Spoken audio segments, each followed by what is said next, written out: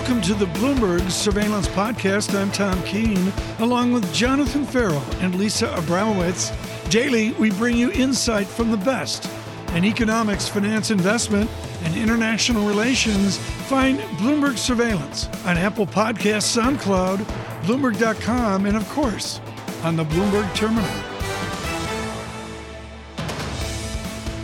Tony Crescenzi joining us now, market strategist and portfolio manager at PIMCO. Tony, this cycle is moving so quickly. That's the story at the epicenter of your outlook with you and the team right now. Can you just walk us through how you're thinking about the world around us at the moment? Well, we when we like to talk about the yield curve, and the yield curve movement speaks to this idea of a fast-moving cycle. It does seem like the economic cycle is moving at warp speed. Think about it.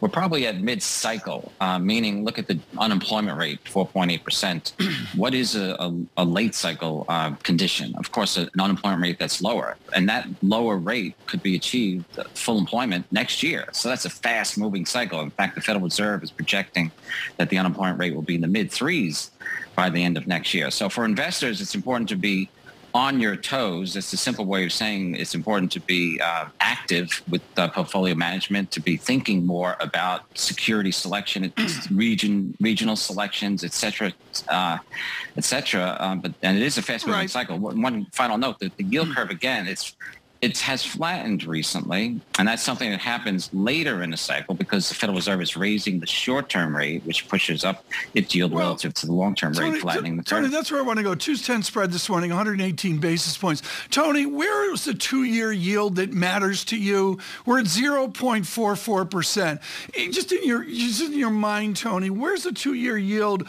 a tip point or a critical point for Crescenzi? Well, the 2-year relative to other yields matters a lot. I mean, it's just that the 2-year will tell us about the 2-year window. And we know that the market's looking at shorter term interest rates and forward interest rates like Eurodollar futures is projecting that the Federal Reserve will increase its policy rate sometime next year, perhaps as early as June. The market's penning in several interest rate hikes. But there's two extraordinary things about the 2-year to 10-year spread. One is the fact that the spread started to flatten earlier in the cycle than we have seen since the 1980s. And then in the last 3 cycles, the last 3 recessions, the spread between the 2 and the 10-year note was as wide as 300 basis points. In other words, the markets were patient about the idea of Federal Reserve interest rate hikes. It thought that interest rate hikes were somewhere out in the distant horizon, and so longer-term yields had stayed high. But now, this is the peak this time was 150, so it was half the level of the previous cycles. Is to cut to the chase. The second part of the extraordinary part about the yield curve 2-cent spread is that the 10-year yield is projected to be low. And on Bloomberg, a function for you Bloomberg users, FWCM, it shows forward interest rates, and you see the market is saying that there's a benign story to unfold over time, that interest rates probably won't get above 2.5%, even as far out in these forwards as I look at the table, calling it 10 years plus. Well, but Tony, just to sort of tie this all together, then what is the message from the yield curve? Is it that the market, that the economy can't necessarily handle too much tightening from central banks? Or is it just that the margin is going to naturally be narrower because of this ceiling on longer term yields? Lisa, those are probably the conclusions that most would draw from it now. But perhaps forward interest rates are wrong. Perhaps the market, the consensus, and that's embedded in these forward rates, is wrong in thinking that the 2010s it will be repeated in the 2020s. But the 2010s is probably the wrong analog for the 2020s. There's a lot going on. In PIMCO's secular outlook, we speak to transformations, for example, becoming more digital, more inclusive, more green. Those are the 3 major transformations we see. All of those things could, we're not saying they will, result in faster growth. And simply doing the math, if economic growth is 4% as the Fed projects next year, and PIMCO projects as well, then looking at the next 5 years, even if growth is 2% in the subsequent 4, we'll still have a rate that's about 2.5. So that would be a lot better than the 2010s simply just by that math. And so it's possible the growth is faster, and these forwards are wrong, and therefore rates will go higher. We're not suggesting that rates will go materially higher. In fact, we would say we may return to certain old normal conditions, but with new neutral characteristics, which is to say that, yes, Lisa, that the Federal Reserve can't raise its interest rate too much because of debt loads and certain other factors. Hey, Tony, we're out of time. Haven't even got the time to plug your book. Got to let you go. Tony Crescenzi there. Thanks, John. Hey, Tony, thank you. Good to catch up as always.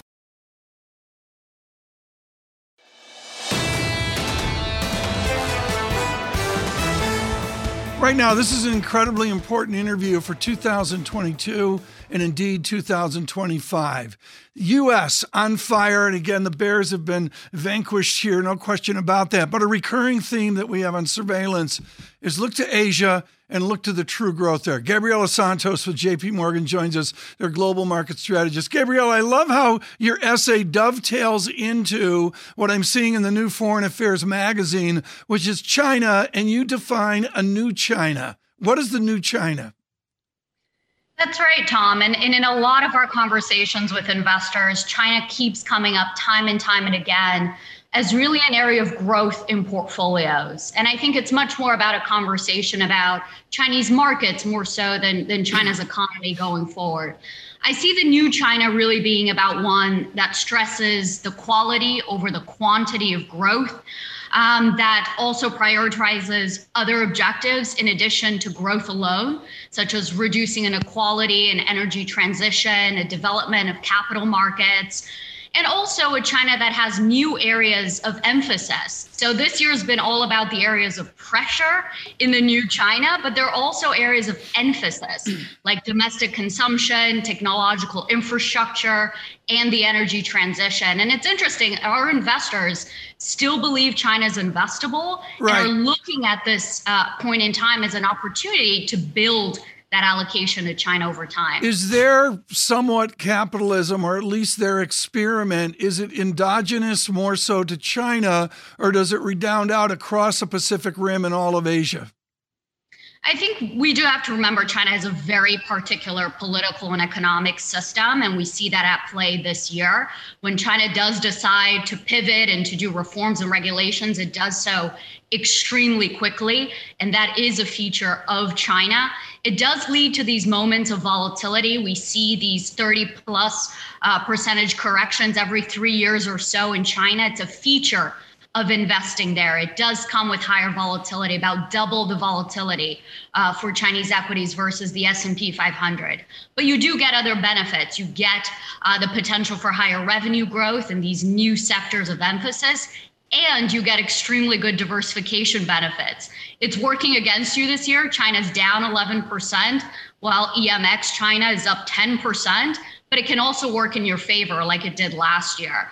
So net, we still find it helps to boost risk-adjusted returns, and that's very unique to the China onshore market. Gabrielle, are you concerned at all about the political ramifications in the United States toward investing in China? The idea here that there is a changed relationship between the two nations, and that if companies or even investors move into China, they could be susceptible to risk at home in terms of regulation. So we do see in surveys in the U.S., as well as actually in a lot of countries around the world, this increase in unfavorable opinions towards China. And I think that's honestly a feature of the next century, this competition between China and the rest of the world. What we talk to our investors about is that whatever you may think or not about China and its political system, you can't ignore it. You can't ignore it in terms of the size of its economy, the size of its markets, with the second largest equity and bond markets. And you also can't ignore it in terms of the risk-adjusted benefits it can provide portfolios. So maybe an investor decides that investing in China is not for them. But I think as a fiduciary, investors need to prove that they've thought out the benefits that they're leaving on the table and that they've well documented the reasons why. Meanwhile, Gabriela, the question of what happens in China directly bleeds into the supply chain disruptions that we continue to see.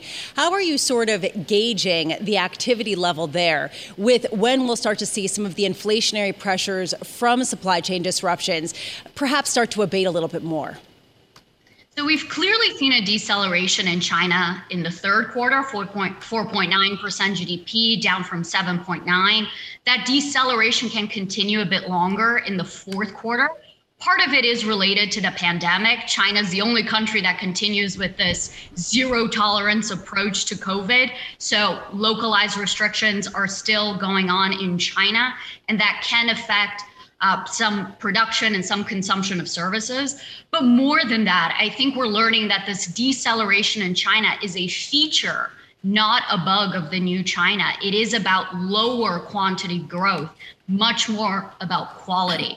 So structurally, we'll continue to see a decline in things like property, infrastructure, low-end manufacturing, energy-intensive industry. The floor on Chinese growth is much, much lower. And I think that's something that investors need to internalize and adjust, lower their expectations. And then we can move on and focus on the opportunities. Gabriela Santos, thank you so much with JP Morgan this morning.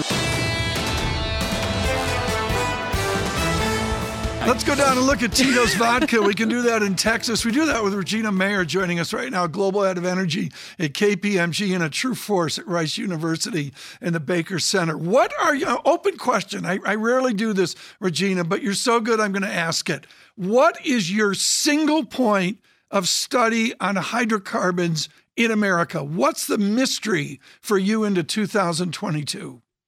Yeah, so let me try to boil it down, because I think what we're suffering from is a systematic and prolonged underinvestment in these long cycle projects. That is what it takes to bring oil and gas to the market. We see demand continuing to grow. The IEA said it'll be 96 million barrels per day. And others are saying it'll be pre-pandemic levels. We have tightening supply because countries are starting to worry about energy security, and countries that can are buying cargoes almost at any cost. So that's driving up all of that against the backdrop of an expectation of a cold winter, hotter summers. So we have crude oil up 60% over the last 6 months, natural gas up 131% over the last 6 months. And I think it gets worse before it gets better. That's what I'm thinking about for 2022, Tom. Well said. The reality here is for the last 20 years on hydrocarbons, technology has saved us. Do you and the engineers at Rice and KPMG, do you assume there is new and improving technology, or is this as good as it gets as we produce oil? I think technology will always continue to surprise us. And I never doubt the ingenuity of the industry, and in particular, the shale players. But what we've had is investors driving different kinds of behavior. And so your public shale players are sticking to the narrative of we're going to delever the balance sheet. We're going to return strong dividends to our investor base. And OPEC Plus, which can release more supply, is enjoying this $80+ rally to rebuild their government coffers because they've been suffering for budget deficits over the last 18 months during the pandemic. So yes, technology can definitely play a role, but not in this short squeeze where we're in today. Regina, this is definitely a global story, but it's also a very U.S. story, in particular Cushing, Oklahoma. I was taking a look at a bunch of the stories about how much of a supply shortage there is there, how much the inventories have gotten depleted, and how that is distorting markets dramatically. How much is that driving a lot of the rally that we're seeing, frankly, globally, but driven from the WTI crude? I think WTI definitely is playing a key role because everyone's watching what the shale players are doing. But I think there's a Cushing story in all the global markets. You know, we saw the gas prices spike 10x in the UK, not too long ago. There's, again, an energy security story there where 40% of natural gas supplies into the European continent come from Russia. So when we look at tight supply choke points, like Cushing, like some of the systems in the North Sea, even what OPEC Plus is going to do, those little bubbles create the overall geopolitical story and drive a global commodity price that's really extraordinarily healthy right now. What does $100 barrel of oil do, say, at the end of this year, early next year, as many people are predicting? I think that's where we start to see probably pretty significant demand destruction. and probably where we start to see more increases in U.S. activity, which can be a swing producer, and we can return to being a swing producer. We're already seeing rig counts that are up almost double from a year ago. And while the public shale players are sticking to the investor narrative, Lisa, I'm seeing a lot more private shale activity and more oil and gas development and production coming in the Permian and elsewhere in the U.S. How do you respond to market strategists, to Wall Street types with a vector to $90 or even $100 a barrel? How do you respond to that as an academic? Well, I think, it's a real economic challenge, right? I mean, that's what the underlying value of the commodity is today. And I think that's where we have to look at what's going to happen in Glasgow and COP26. How do we accelerate the energy transition? How do we address energy security? And how do we ensure that the market forces keep energy affordable and reliable and a planet that's consuming more and more, every day as we continue to grow? Within oil here, the overlay has already been gas. I remember the Exxon transaction. Everybody had to get into some form of nat gas and the rest of it as well. After Anadarko, after Occidental Petroleum, what's going to be the synergy that we're going to see in American oil? What's the next combination that just has to be done? Well, I think you've seen those combinations already, Tom. So I think there's a lot of consolidation around shale assets in the U.S., which will help because scale, as they say, shale means scale, and that'll help from a cost perspective. So even if oil ultimately comes back down to below 40, we can still be profitable with those larger players. And you see the international oil companies pivoting more to have a more diversified portfolio in the energy transition. Some are betting more on carbon capture and storage. Others are betting more on hydrogen and batteries. Others are betting more on renewables. So I think you'll start to see a bifurcation of the traditional energy company strategy with sort of the new energy company strategy. And that will help balance the power needs that the planet has today, as we pivot into the energy transition. Regina, Glasgow and COP26 will be very interesting to see. Regina, before we let you go, there's been a dilemma for a lot of investors that want to move toward more ESG type strategies, that want to seem like the good guys investing in greener energy. And they have missed out on a rally that's been dramatic. And a lot of analysts have come on this show and said, if you invest in oil companies, you'll do great. How do you sort of see that developing in terms of investors, both getting the returns, but also being able to sleep at night with how they're putting their money to work? The sector took a beating last year that I didn't think was necessarily warranted. So I think there's definite upside. And for those of us that stayed in our oil and gas commodity equities, we're doing really well in our portfolios. But I think what I would say is investors need to have a balance and don't count out the energy industry. We have to be a key part of driving into a lower carbon climate. If we're not at the forefront of driving that, then I don't think that we are able to achieve a 2 degrees C, a 1.5 degrees C scenario. So I encourage investors to look at the bigger picture. Don't demonize one side versus the other, because we need an all of the above strategy to get to the climate goal objectives that we have together. So don't just look for what sounds green in the short term. Look at a balanced portfolio, because fossil fuels and hydrocarbons have to be a core part of the underlying part of the portfolio for a substantial period of time. And we will reduce the carbon footprint of those hydrocarbons. The industry is committed to that. Regina, I've really enjoyed listening to you. Thanks for being with us. Regina Mather of KPMG.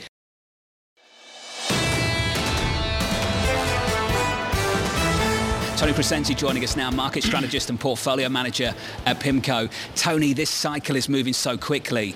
That's the story at the epicenter of your outlook with you and the team right now. Can you just walk us through how you're thinking about the world around us at the moment?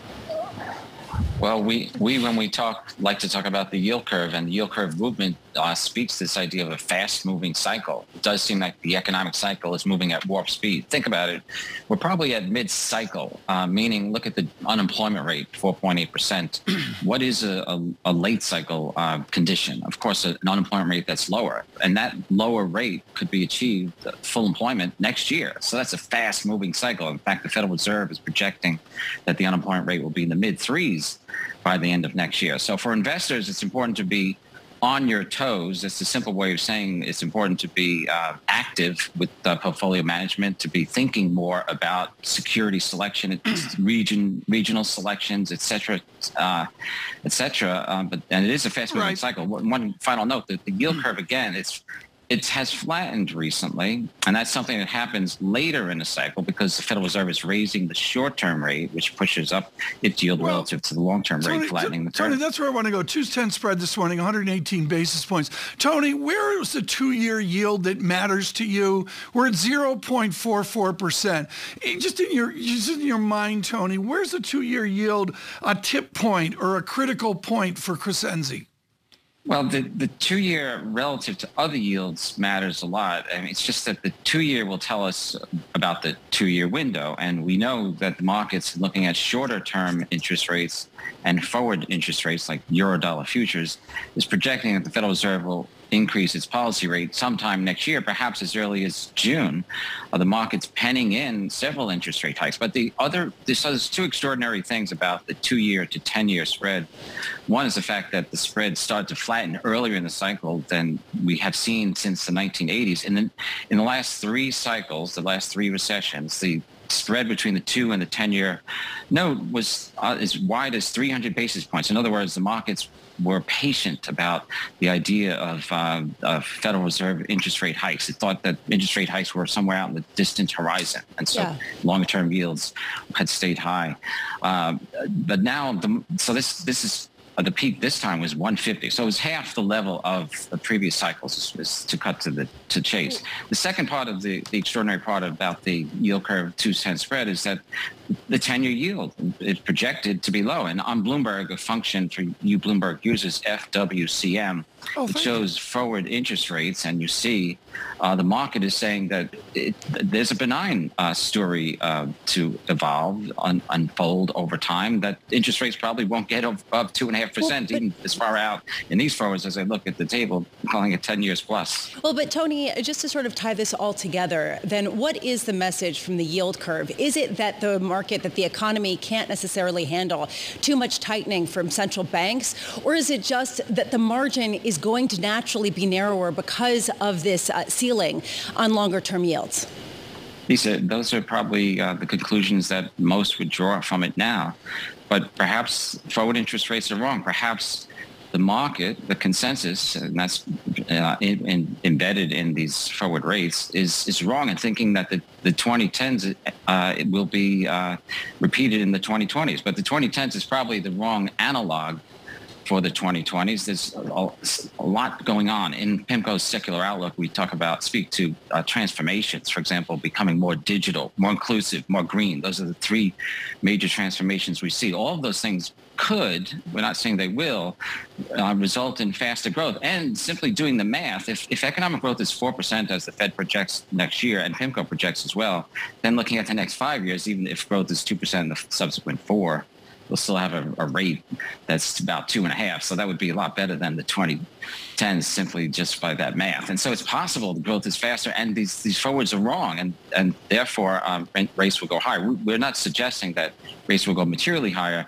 In fact, we would say we may return to certain old normal conditions, but with new neutral characteristics, which is to say that, yes, Lisa, that the Federal Reserve can't raise its interest rate too much because of debt loads and certain other factors. Hey, Tony, we're out of time. Haven't even got the time to plug your book. Got to let you go. Tony Crescenzi there. Thanks, John. Hey, Tony, thank you. Good to catch up as always.